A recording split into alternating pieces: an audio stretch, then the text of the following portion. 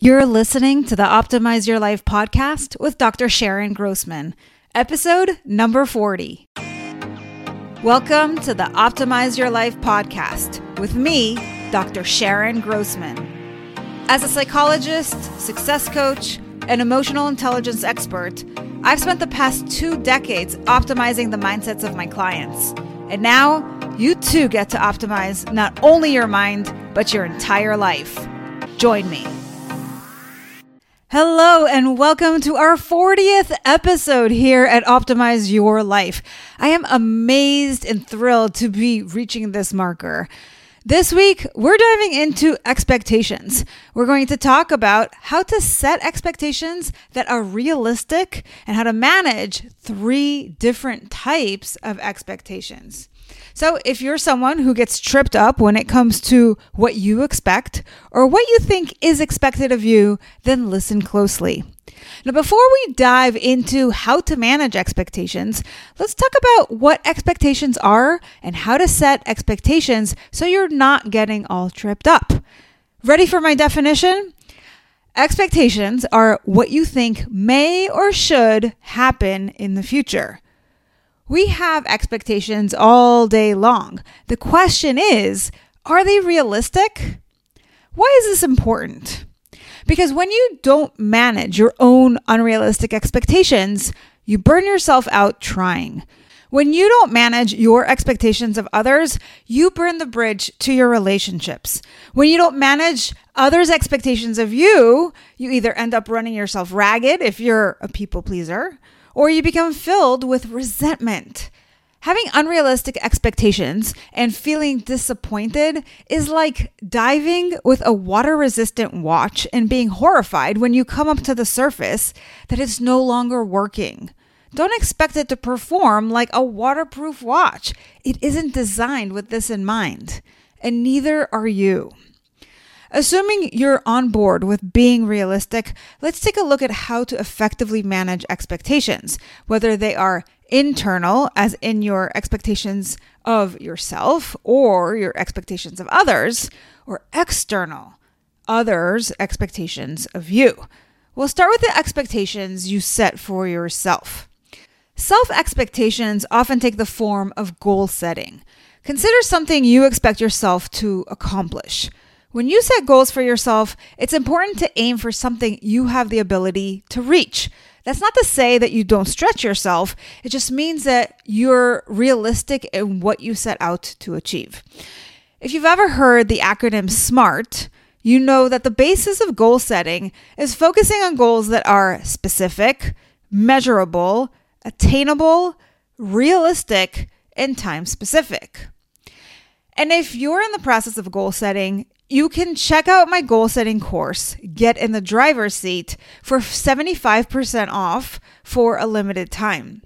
Go to bit.ly/expect-your-success and enter the promo code realistic75, or check out the show notes for the information.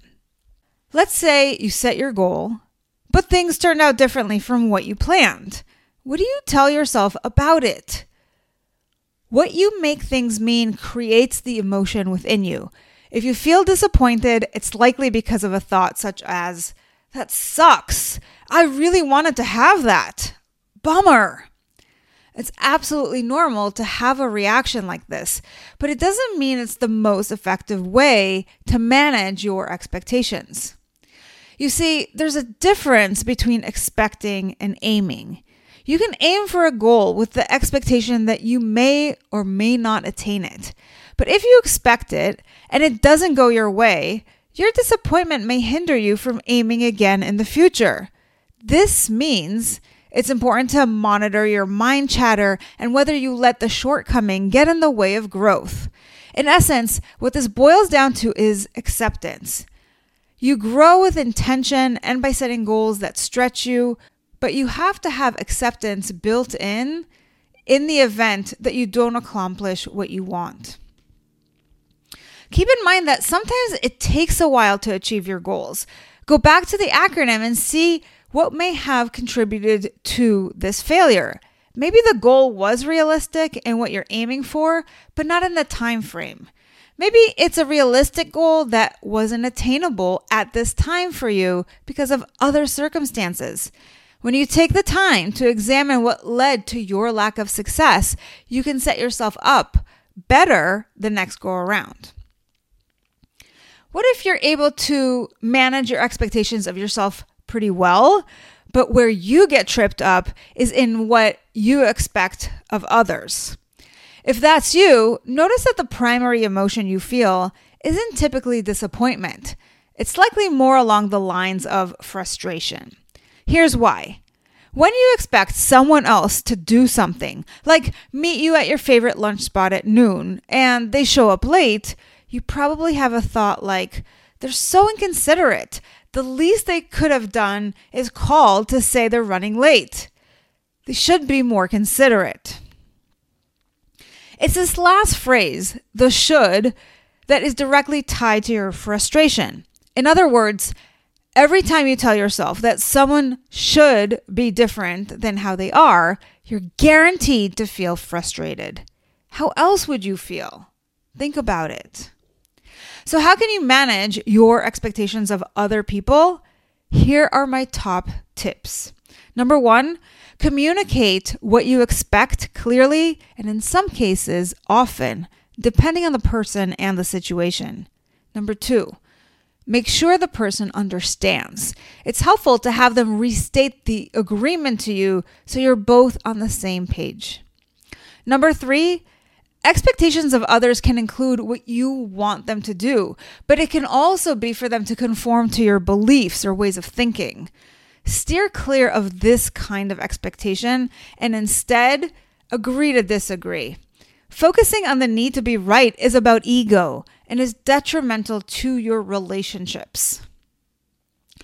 So far, we've talked about how you can manage your internal expectations, what you expect of yourself and others. But how do you handle the expectations that others hold of you?